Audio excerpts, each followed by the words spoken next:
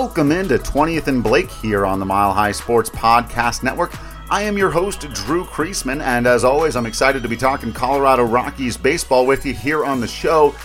Mild technical glitches and just a short programming note here at the beginning, but you can expect these earlier in the morning. This is probably going to go out right around noon because I had some issues, like I said, technically. But for the rest of the season, know that whenever a series ends the next morning, hopefully first thing in the morning, you can expect your Ups and Downs podcast. I'll also be doing plenty of other stuff throughout the season, but that's when you'll get your ups and downs for the series. So here we go. Colorado Rockies go 2-2 in San Diego.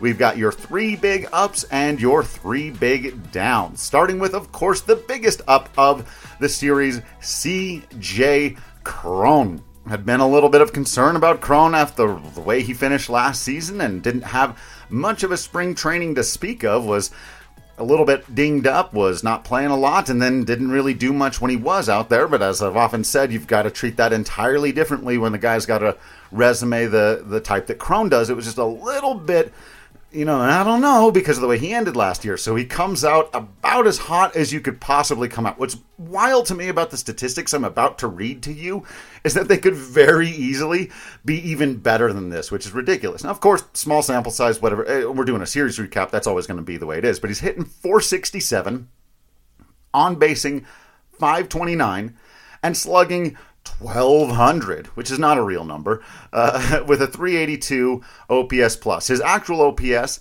is 1,729, which leads the league. This is another reminder, by the way, as much as I love stats like OPS plus and ERA plus, that they do count against the Rockies even when they're on the road. So the fact that he has the best OPS but not the best OPS plus, and they've only played in San Diego, it won't matter in the long term. Well, in some ways it does, but we'll come back to that conversation. But that can be very frustrating. Anyway, 18 total bases already on the season, which leads the league for CJ Cron. He's hit 3 round trippers, driven in 7, walked twice, and struck out twice.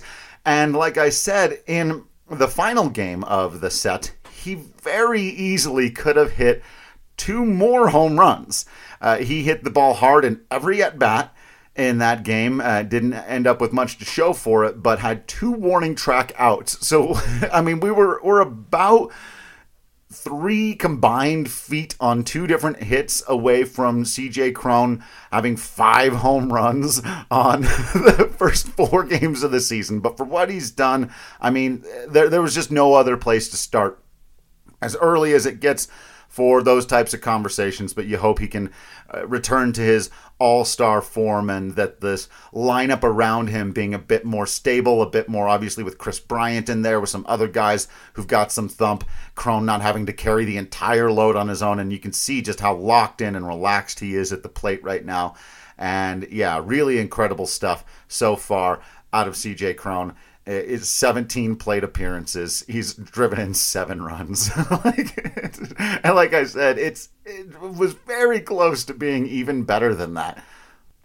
Of course, in the first one, going both oppo and pull side was pretty great to see. That's one way when you know a guy is locked in, is when he's pulling home runs and then in the next at bat he pushes one out the other way. Those were both, now he hit those balls very, very hard, but they were quite technically wall scrapers. Both of them hit off the top of the wall and ended up going over, but they were also misaligned drives. So worst case scenario, you're getting doubles there. They're not like high fly balls that if they'd been a little shorter would have been caught, something like that. And then of course the third one was an absolute no doubter. That they've got kind of a weird non-traditional left field space out there in San Diego. So there's no concourse or whatever, but I think it would have been close to getting up to the concourse in Coors Field. So just an absolute monster opening for CJ Cron. He, of course, is the big up. What is the big down? Well, it is what we thought it would be, right? Certainly anyone who's listened to this show, and I would imagine most folks out there, have been under the recognition that the bottom of the rotation is going to be a problem for the Rockies all year. It's going to be an issue. This is the thing that's holding them back. It's the thing that's going to hold them back unless something pretty remarkable happens. Now, why don't I start with the good news and the down, which is that Austin Gomber wasn't terrible, right? He really wasn't. And he had a rough spring, but then kind of turned it around. It finished better. And at the end of the game, you look down and you see 6 innings pitched, 3 earned runs against the San Diego Padres. He gave you 6. You will take that out of Austin Gomber every time. Against that team, especially. But against anybody, you will take a quality start out of Austin Gomber. If he can do that more often than not, the Rockies could find their way into being a 500 team if that's a goal you want to reach for, right? The question is, will he be able to do that often enough? And the other question is just how bad are the other guys going to be? And I fear the answer to that question is going to be very, very bad, right? So Jose Urena. This was rough to watch, right? 2.1 innings pitched, 4 earned runs, 4 walks. The walks were really, really brutal. And you just can't have that, especially when you're a guy who's basically signed on a veteran deal to be a veteran, right? You're just here to not screw up, kind of. And I get that, look, that's not how they would put it. That's not how he thinks about it. He's out there thinking he's going to try to be the best baseball player he can be. He wants to compete. I get it is what it is. Everyone thinks that they're great. But you got to throw strikes. When you're Jose Urena, you have got to throw strikes. And that was, some days, it sucks when it's the first game of the year. Some days you go out and you just don't have it, right? But again, there hasn't really been a moment in his career where Jose Urena, he's got a career 85 ERA plus, well below the league average, right? He's got a career winning percentage of 382, if that's what you're into, a career ERA of 483, right? That he's never been the guy. He's never been a well above average or even really an average major league pitcher. He's here to pick up innings and give some time to figure out who amongst the group of Peter Lambert, Carl Kaufman, Ryan Rollison, and maybe a few other guys can figure some things out and get themselves ready. Now, I think him being in there for Game 3, this is another one of those things that I think there's a lot more conversation about. It's not really how teams think of it anymore. You're not really ranking your top 3 pitcher or your top 5 pitchers in exact order. A lot of times it has to do with where their arm is coming into the season, who in spring training. Now, you'll set it up for certain guys to make sure that they can start opening day. You want Marquez. Obviously, you want your best guys going as often as possible. But after that, when you really do just have a jumble of dudes, I think in a perfect world, they probably would have had Austin Gomber go third. And I think they do see him as their third guy. I just think the scheduling and spring training and how it worked out at, 5 days rest, it just made more sense to flip him. It didn't make any significant difference there, right? Because the bottom line is, these guys now, you got, Feltner going today as I'm speaking, and I fear that I don't think he's going to walk as many people, but there just isn't that belief there that Urena or Feltner, and to some degree Gomber, are going to be able to keep these games competitive. And you saw the stark contrast. Even with, and the one thing that is frustrating about the Gomber profile, even when he's good, even when he was good 2 years ago, he gives up the home run ball. And 2 more, and that's what got him in this one. 2 home runs, 1 where there was a guy on base. There's your 3 runs, right? He is prone to that mistake pitch. And when he makes that mistake, really good hitters tend not to miss it and hit it really hard. And because of that, and then this gigantic question mark after him. Now, if Ryan Feltner comes out and has an amazing performance, and then maybe you can start selling yourselves on some hope. It's early in the season, but go for it, right? But so far, it's looked exactly how I thought, and a lot of you feared it was going to look, which is that they'll be competitive when Marquez and Freeland are on the hill, and mostly not when they're not. And I think that's going to be how the season primarily goes. I think they're going to win 2, lose 3 more often than not, right? When Marquez and Freeland are on the bump, they can beat almost anybody. Honestly, when those guys are, and they're going well, obviously they're going to have their off nights, but when those guys are on and going good, I think this position player group and this bullpen is good enough to hang in there with just about anybody out there. But then that drop-off after the first two starting pitchers is just extreme. And it's going to be a year-long problem. All right, so let's go back and talk about then your second up for the game, which is the flip side of that, which is that German Marquez and Kyle Freeland were very good, right? At the very least, you got that out of your guys. Marquez, with the opening day start, does give up a couple of earned runs, but goes 6, strikes out 5, does not issue a walk. Excellent stuff. Love seeing the 0 in the walk column, almost as much as Bud Black does. And they walked 7 in that game that Urania started as a group. I'll talk about the bullpen in a minute. But yeah, Marquez, and honestly, I almost prefer this very steady outing to him coming out and going 8 innings, 10 strikeouts. You know, I'm not saying that's not awesome to watch. That's always awesome to watch. And I'm not saying that this is a better game in any way, but you just need some steadiness and consistency out of Marquez this year, and for the blips to be the great games, right? But if, again, a steady quality start, 6 innings, 2 earned runs, you want more of that. It's not the same as, like I was saying with Gomber, where you take that every time. Like, you do want times where Marquez is giving you more than that, but you want that to be his middle. You want right there for that to be his average ball game. He's very capable of doing that. In fact, it's kind of silly to do ERA plus after one game, but that comes out to a 142, which would be his career high, but not by a ton, right? He put up a 138 in the pandemic-shortened 2020 season, a 125 back in 2018.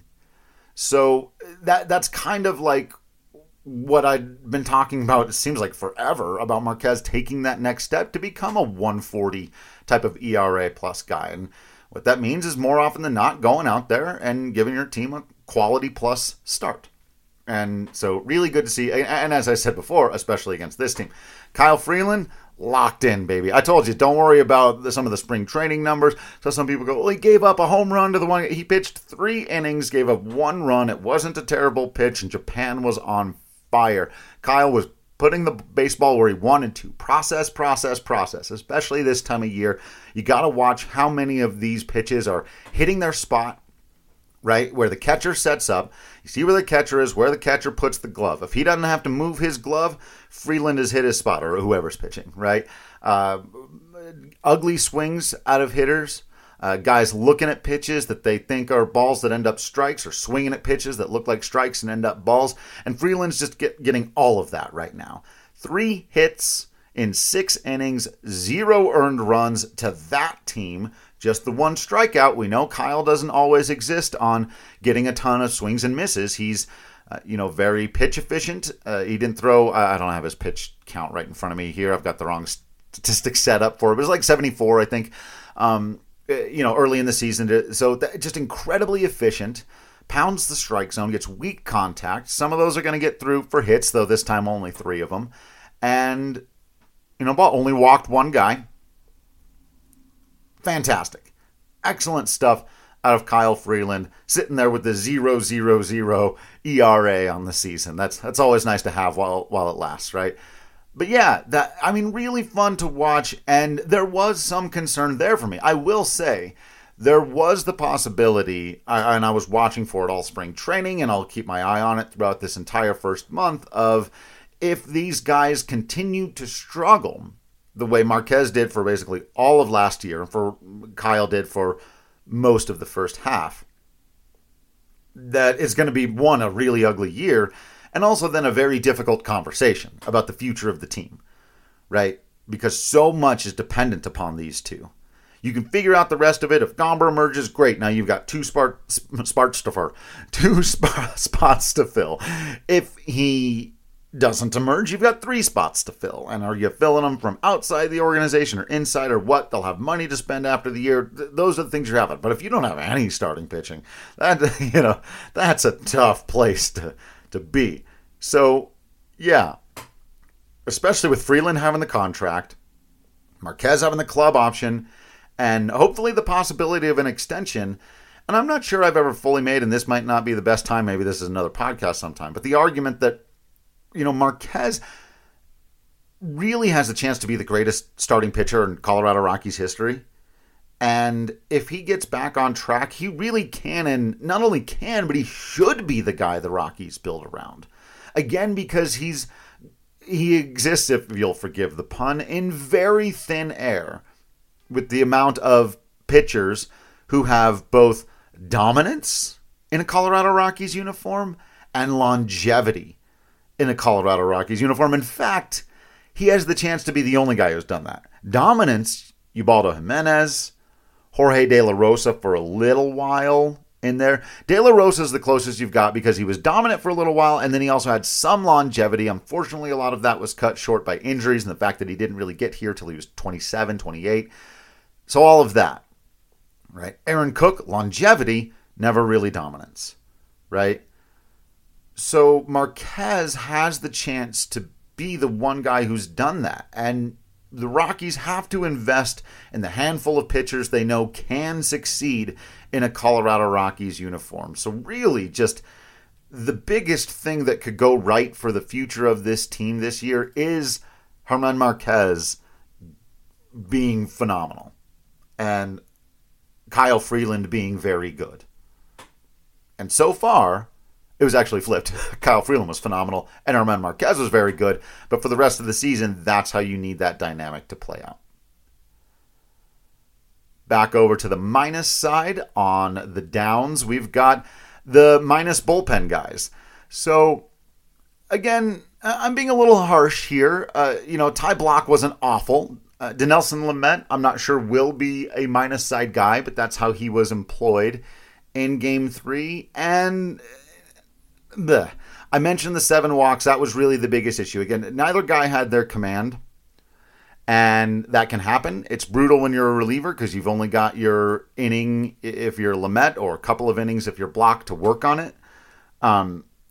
Again, it's difficult to be especially harsh on these guys because it's a rough job to come in when you only pitch when your team is down, essentially.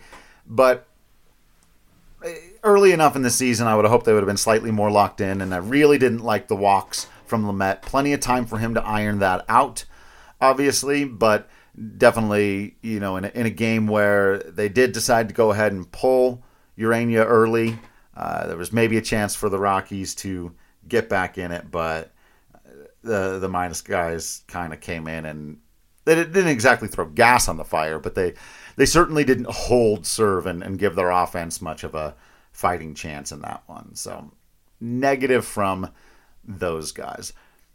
Let's do another negative and end on a positive because it's early in the season and also because this negative isn't really that bad.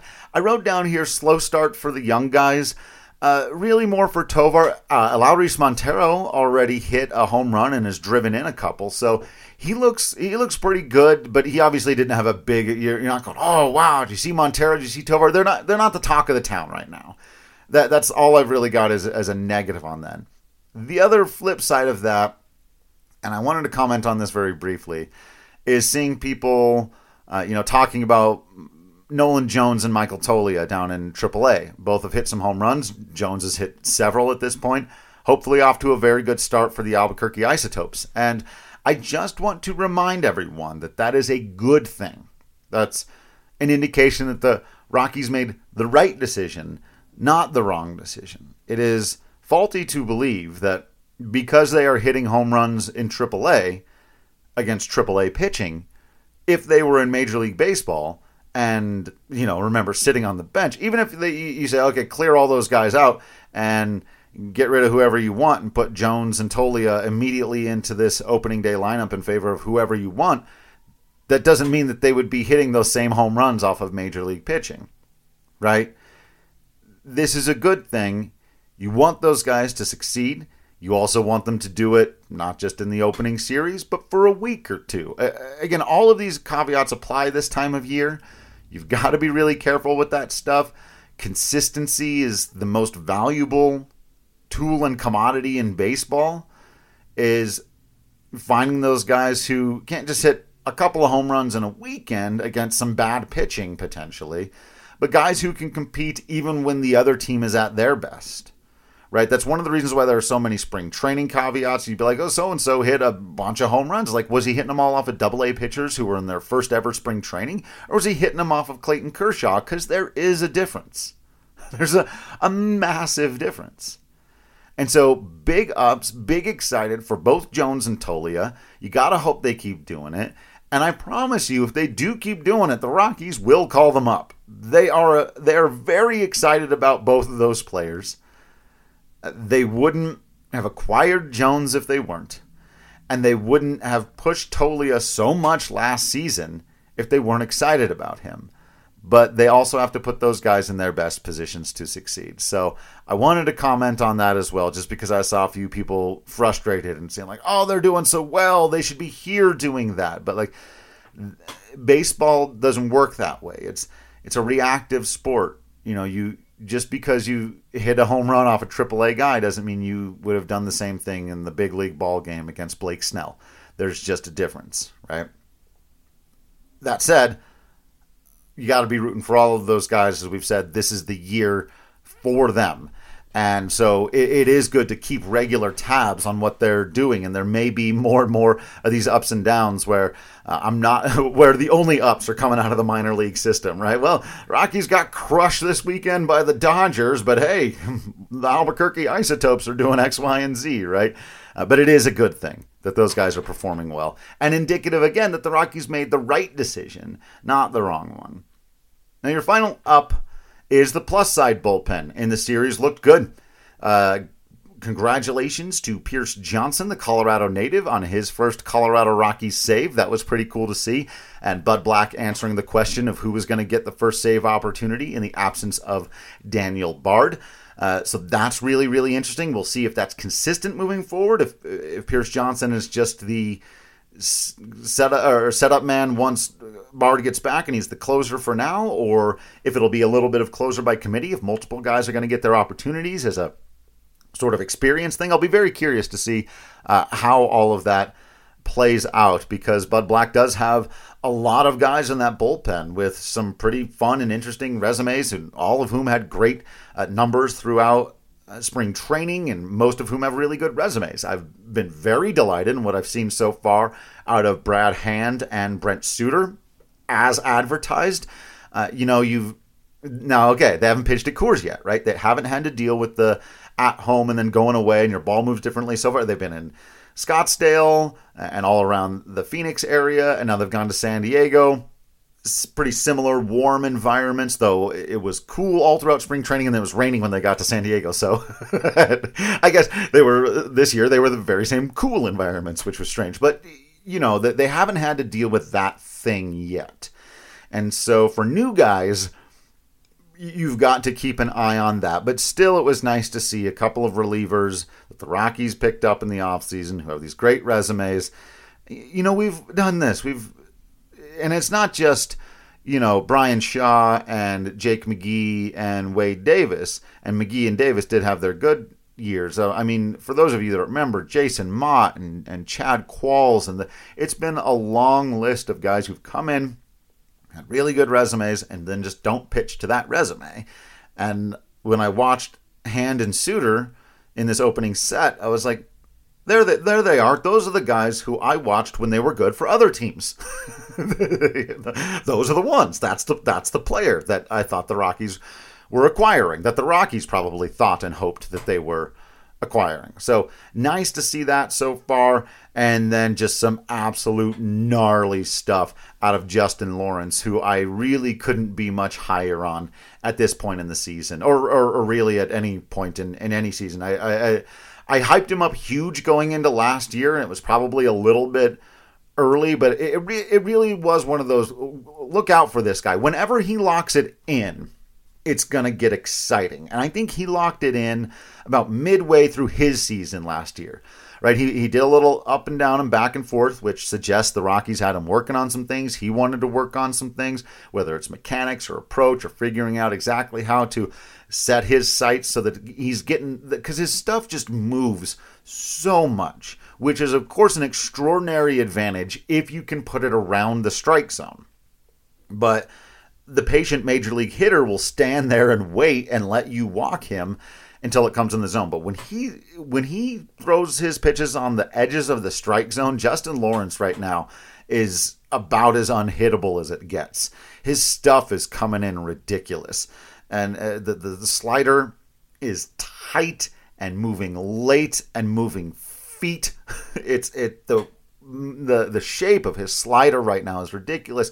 The sinker coming in, biting in on the right-handed hitter, from that weird angle slot that he's got. He's really making some great hitters look uncomfortable right now. The striking out the side in his first inning, and these guys, again, San Diego basically has an all-star team from a position player standpoint, and they're up there going, what in the hell was that? Yeah, it's funky, dude. So I'm excited for the era of Justin Lawrence and for the plus side guys in the bullpen. I think they're going to be really good this year. And like I said, the minus side guys, while they didn't have get off to their best start of the season, they weren't truly and epically awful either, right? Like, where are we putting the bar for Rockies bullpen, right? It's because they've cleared that comfortably. They really did. The only reason they didn't win this series, in fact, the only reason they didn't sweep this series, is because they have no starting pitching depth. This is the thing. And it's crystallizing the more and more I look at the team. Position players pretty good. Are they world beaters? Are they the Padres or Dodgers? No. But the position players across the board are pretty good. The bullpen is pretty good to potentially great. Their first two starting pitchers are pretty good to potentially great. Their bottom three starting rotation guys, you just can't win like that. And it's more frustrating now than even as I come into the season looking at it, because I thought they were further away than they probably are. Like, if you could plug in 3 versions of what Chad Kuhl was last year, this is a team that could compete for 83, 84 wins. Maybe sneak into a final seed, whatever we're calling it now, wild card, multiple postseason spot, right? But unless something dramatic changes with the rotation, I don't know. You can't win. It's like being incredibly healthy and fit and athletic and in your prime and trying to run a marathon, but you've got one of your legs is like your calf is taped to your quad or something like that, right? No matter how great all the rest of that stuff is, you just can't win a marathon on one leg. You can't run a marathon on one leg. And that's kind of what the Rockies are doing right now. And maybe I'll end up being wrong, and Ryan Feltner and Jose Urania will turn it around and have great seasons, and Austin Gomber, there's always the possibility, but it does look like this is what we're in for. A couple of games where they get your hopes up a little bit and make it go, oh, damn. Very comfortable wins, those first two, right? It's not even that, they kind of came out and dominated. They were scoring early. They were scoring late. They were getting big games out of guys like Cron and Bryant. Blackman, who I didn't talk about at all, had a great series. I mean, he's off to a fantastic start. And their starting pitchers both went 6 innings and gave up a combined 2 earned runs in their wins. That's really good baseball. Followed by not. Final game, they were all right. We'll see what happens, but there you have it. That may be the Rocky season in a nutshell, honestly, right there. We'll see how this 5th game goes. But thank you all so much for listening into this Ups and Downs. Let me know if there's anything that I didn't talk about that you'd like to hear on a future podcast. Any other questions and comments you may have, you can always hit me up on Twitter, slide into my DMs, and ask me about the Discord channel where we're always talking Colorado Rockies baseball. I appreciate you all for continuing to be absolutely awesome out there. I promise you that I will continue to be absolutely Drew Creasman in here. And until next time, I will see you at the ballpark.